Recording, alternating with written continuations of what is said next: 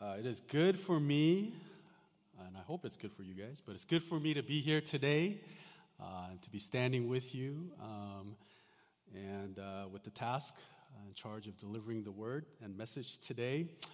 My wife and I, many of you know, recently caught COVID, and it was not a pleasant experience for sure. I know some have it lesser, maybe the symptoms and what you struggle through, and some have it more serious, and I'm not sure where I fall on that, but it wasn't a pleasant experience is what I could share, and I hope I don't have to go through that again.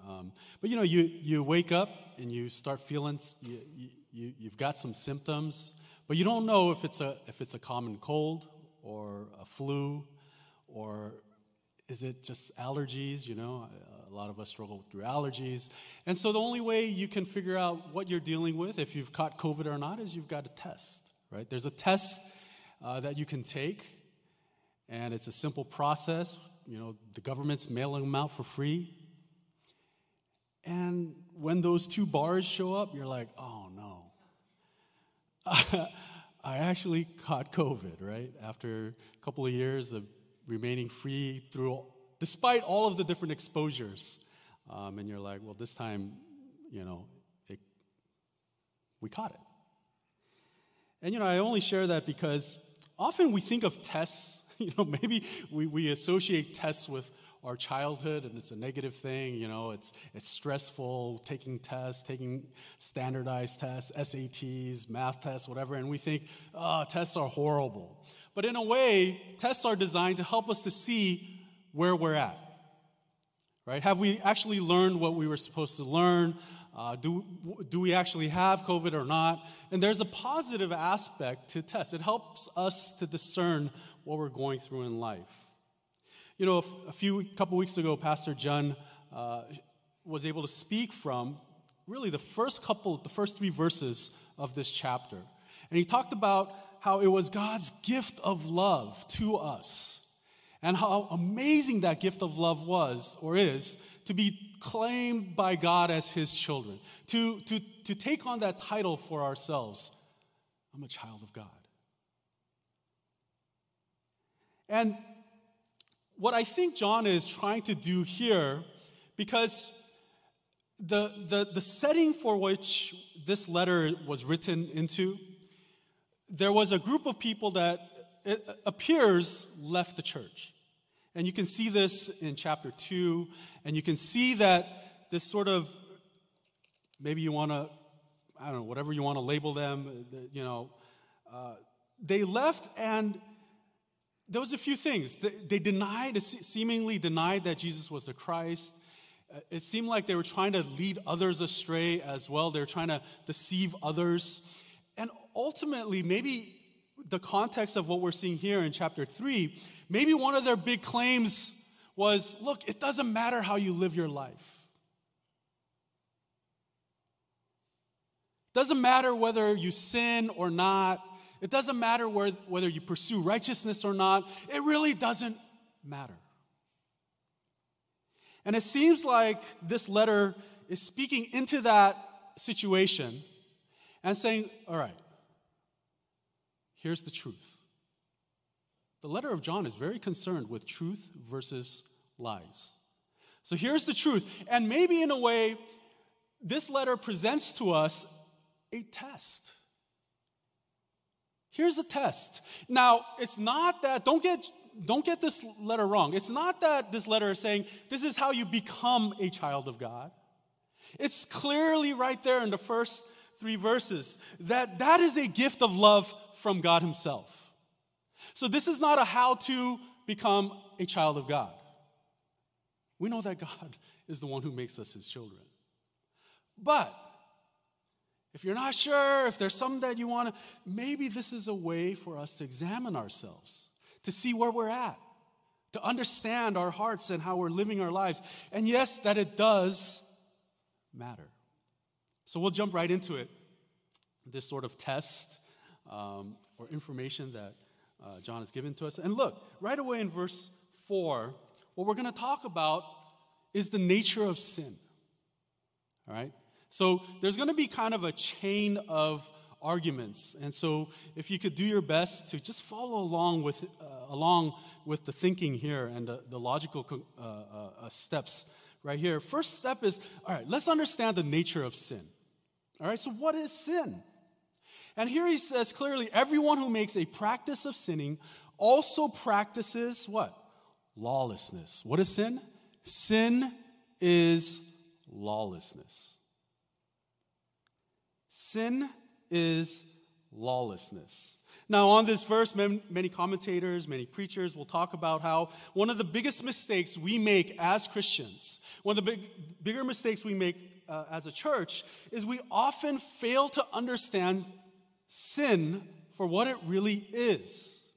We like to minimize what sin is.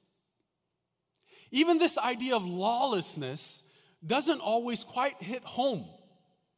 Because if we're honest, we do break laws.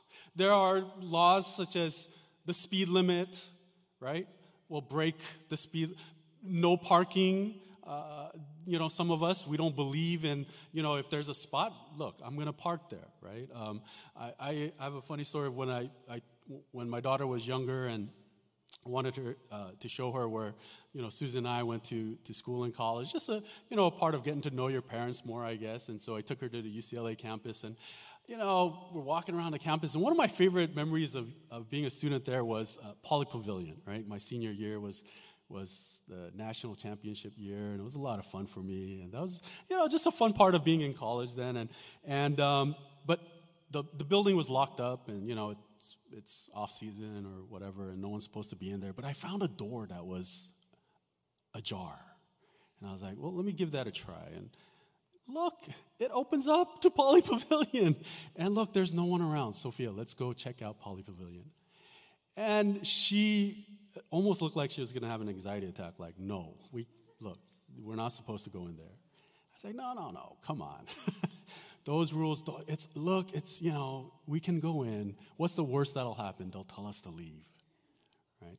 And so, I'm like, look at this glorious building. Look at that wooden floor. How amazing is that floor? Some of basketball's greatest players ever played on that floor. Kareem Abdul-Jabbar, right?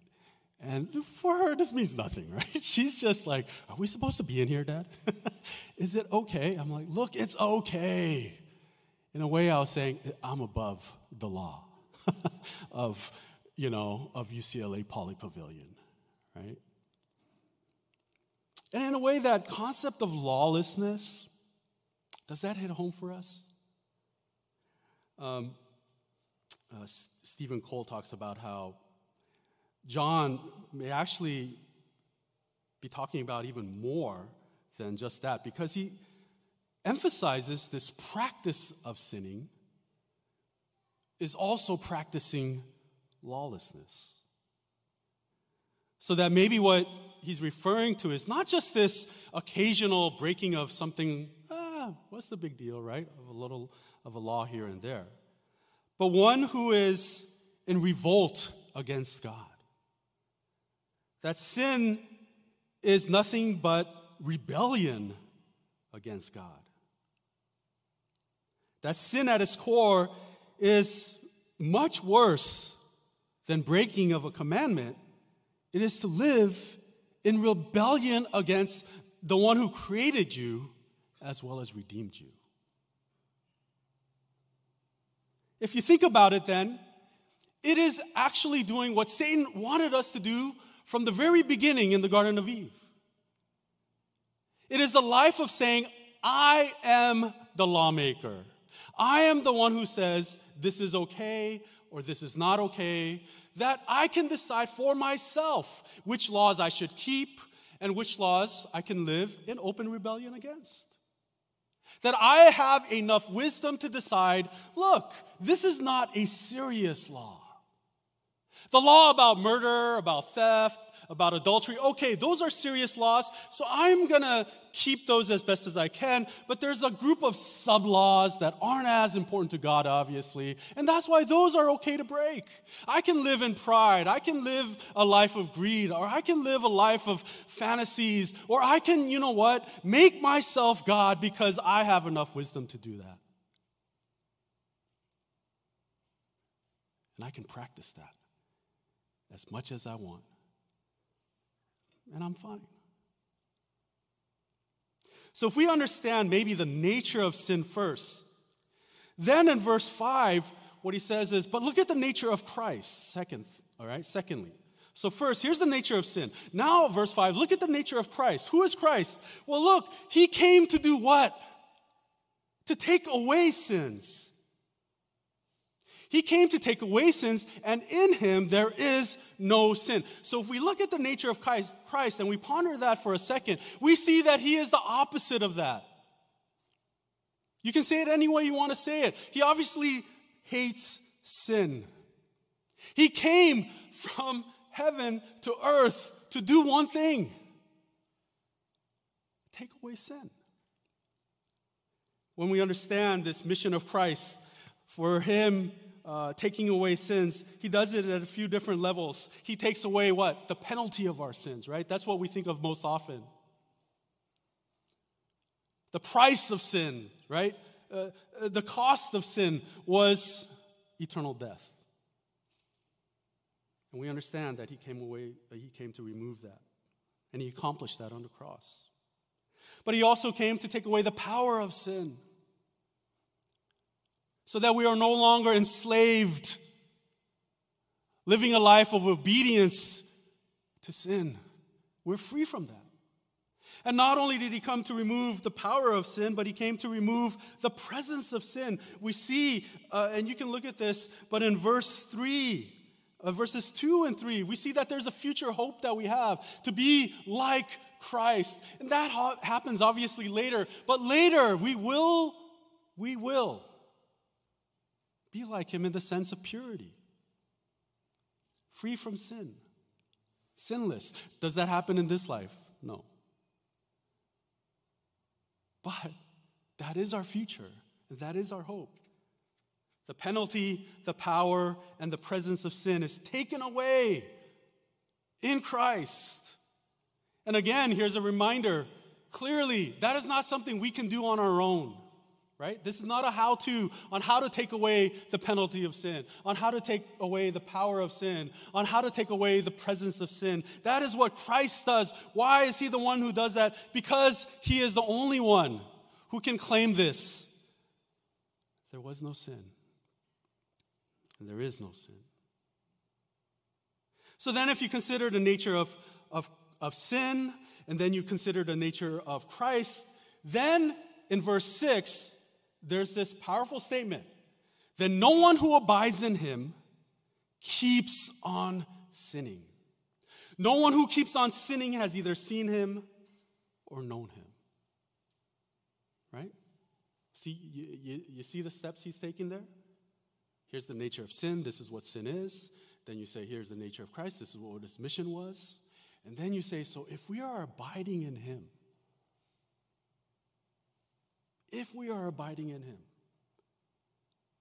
no one who abides in him keeps on sinning. Now, what does John mean here? Does this mean that if we're Christian, we will never sin? Does this mean if we sin, we must not be Christian? Does John contradict himself here? Because what does John say in chapter 1, verses 8 through 10? Let's look at that together. If we say we have no sin, we deceive ourselves, and the truth is not in us. Remember, truth versus lies. That's a big theme of this letter. If we confess our sins, he is faithful and just to forgive us our sins and to cleanse us from all unrighteousness. If we say we have not sinned, we make him a liar, and his word is not in us. Sounds like two very different stances on sin. On one hand, doesn't it sound like John is saying here, look, If you say you're not sinning, dude, you're a liar. Everyone's a sinner. But here in chapter 3, he says, if we abide in him and keep on sinning, we clearly don't know him. We clearly have not seen him. So does he contradict himself? Well, we remember again that he was probably responding to a group of people who were spreading lies. And he wanted to come up with a forceful rebuttal to that group. And I think that's important for us to remember, that he's making a point about truth versus lies. And in a way, then, he's also giving the church a test. Here's something you should not forget. Here's how we can sort of examine ourselves. But even if you look at the grammar, I think there's something that should help us. When we look at the verb tense, all right, does not sin means what? So even the ESV translates it there as what? No one who keeps on sinning. Keeps on sinning. Different translations will describe it a little differently, right? Continues to sin or keeps on sinning. And so what we're clearly dealing with here is this present tense, which is talking about this ongoing, habitual, unrepentant life of sin. John Piper says this, quote, in view of all his insistence that Christians do sin, right? Chapter 1. We can't take these verses here in chapter 3 to mean Christians don't sin at all. We should take them to mean that Christians don't go on sinning without conflict and confessions. Christians see it, hate it, confess it, and fight it. And they do so with increasing vigilance as they grow up into Christ. Spurgeon says, the grace that does not change my life will not save my soul. So I think a good way of understanding what John is saying here is, look, if we know Christ, if we remember Christ, and if we abide in Christ, we cannot keep just living this life of where we're saying, look, it doesn't matter whether we sin or not. We can do whatever we want. We can decide for ourselves what's a law we can break or not. We can do whatever we want. It's okay. And we will just keep on continuing to sin without remorse, without a battle, without confession, without fighting. For John, that doesn't make sense. If we truly understand what sin is. And if we go on, I think to further his point, he says, look, let me explain something to you. So little children, and he doesn't mean it in a derogatory way, like, hey, little child, let me help you to understand. I think there's a term, it's a term of endearment here. He loves his church that he's talking to. Look, let no one deceive you. Verse 7. Whoever practices righteousness is righteous, as he is righteous. Whoever makes a practice of sinning is of the devil. For the devil has been sinning from the beginning. The reason the Son of God appeared was to destroy the works of the devil. So he's continuing in that very logical argument. Look, the nature of sin is this. This is the mission of Christ. So how can we, if we're abiding in Christ, continue to keep on sinning? Look, if you look at what is the nature of the devil? The nature of the devil, he's the one who wants to keep on sinning. The devil has been the one who's been sinning from the very beginning. And not only that, he is the one who wants us to keep on sinning. So he makes a very strong point in verse 8. Look, if you want to live that life where you don't care about your lawlessness, you can't give, it's not even worth your time. You're not going to fight it. You're not going to battle against it. Whatever.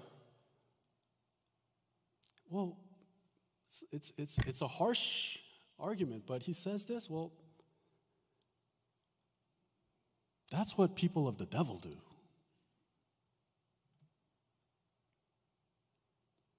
God appeared to destroy the works of the devil.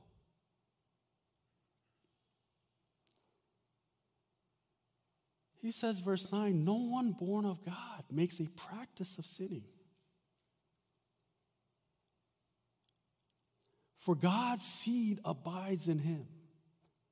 Now, this is very interesting to me because earlier he said if we abide in Christ. But now he talks about, I'll admit, it's difficult to maybe exactly grasp what is being said here, right? Something of God abides in us. Most people think that God's seed here that abides in us is referring to one of two things, either God's word or the Holy Spirit. I think, I'm in agreement with the ESV Study Bible, which says, look, there's a way to understand this as both the Word and the Holy Spirit. It says in the Study Bible, look, God's seed, all right? Whether it's the Bible or the Word, well, both of these ideas are likely intended here. In other words, because the Word is present in the believer's heart through the work of the Spirit, the believer cannot keep on sinning.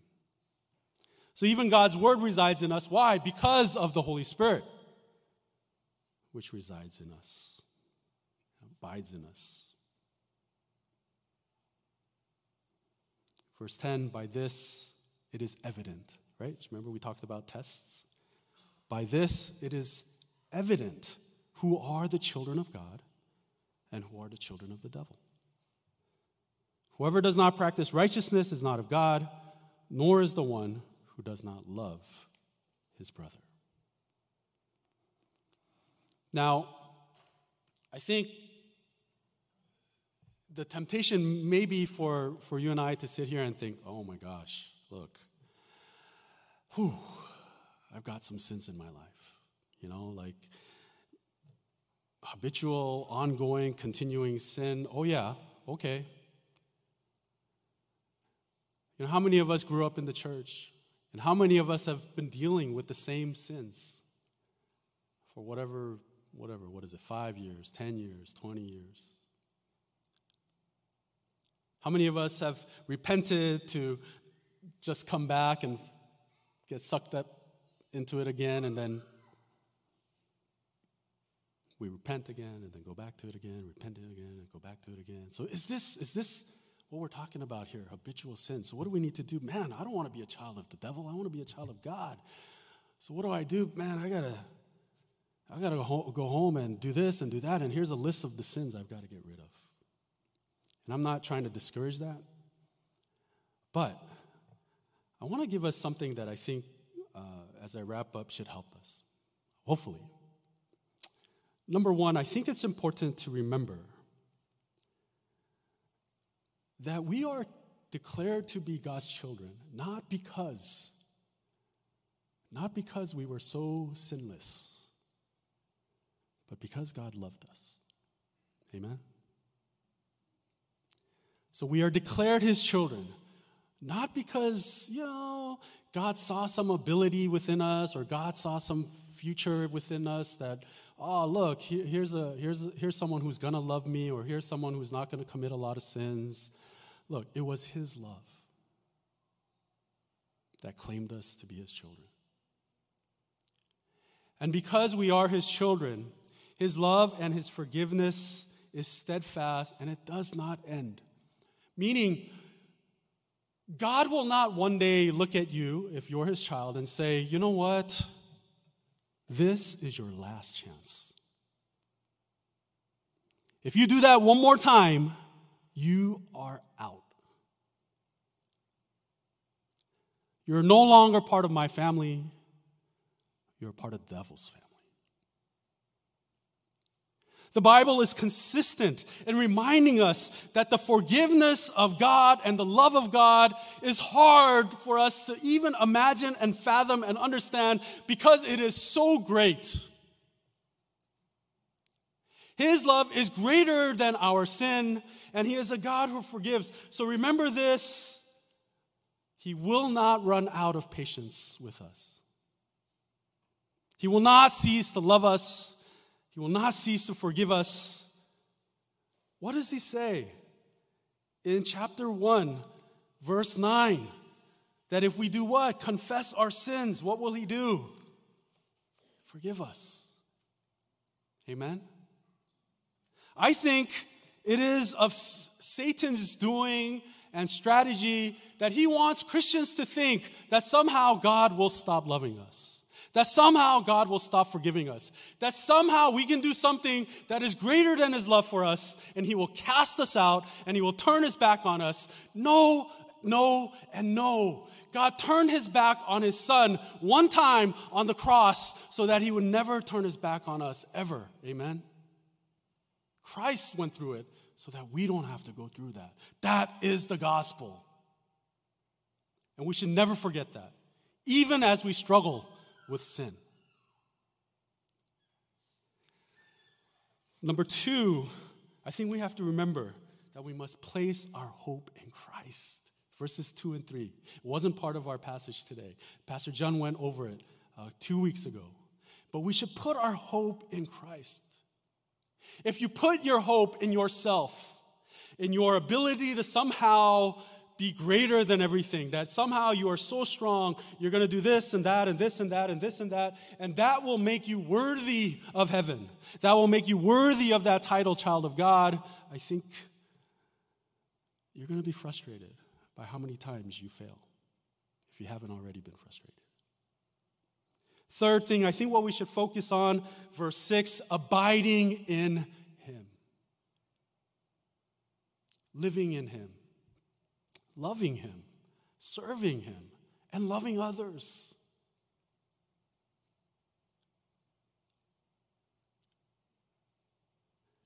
If you focus on that, I think slowly, naturally, things will start to come into place.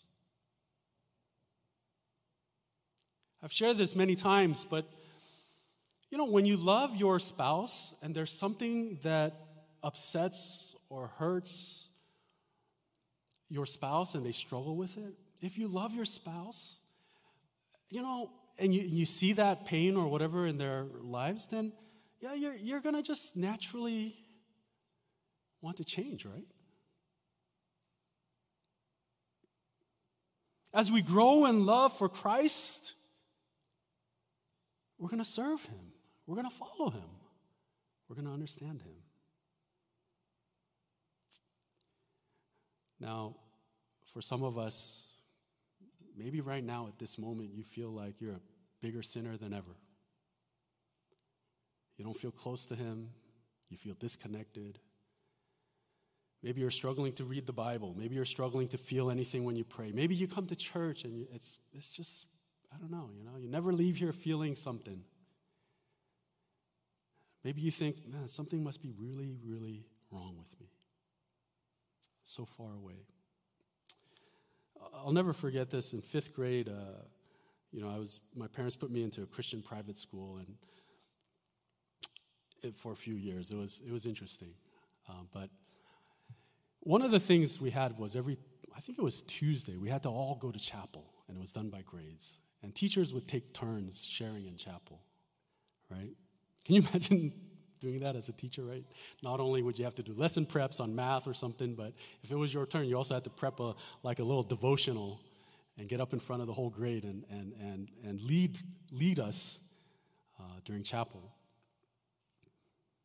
And there was one teacher, he later became my 5th grade teacher.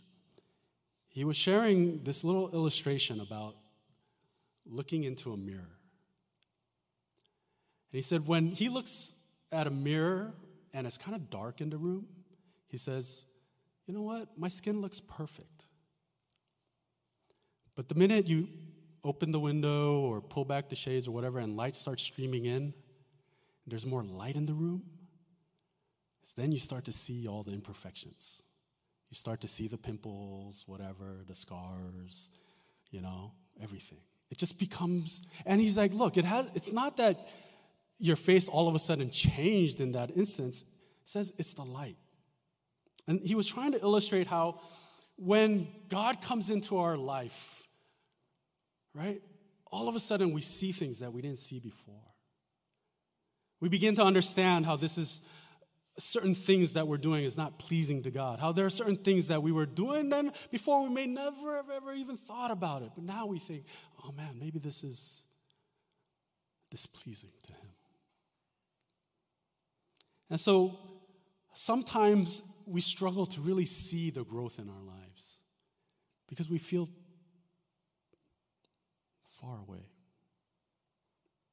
I want to just encourage all of you today, my brothers and sisters in Christ, that if we abide in him and let his light really shine into our lives, yes, we may see more.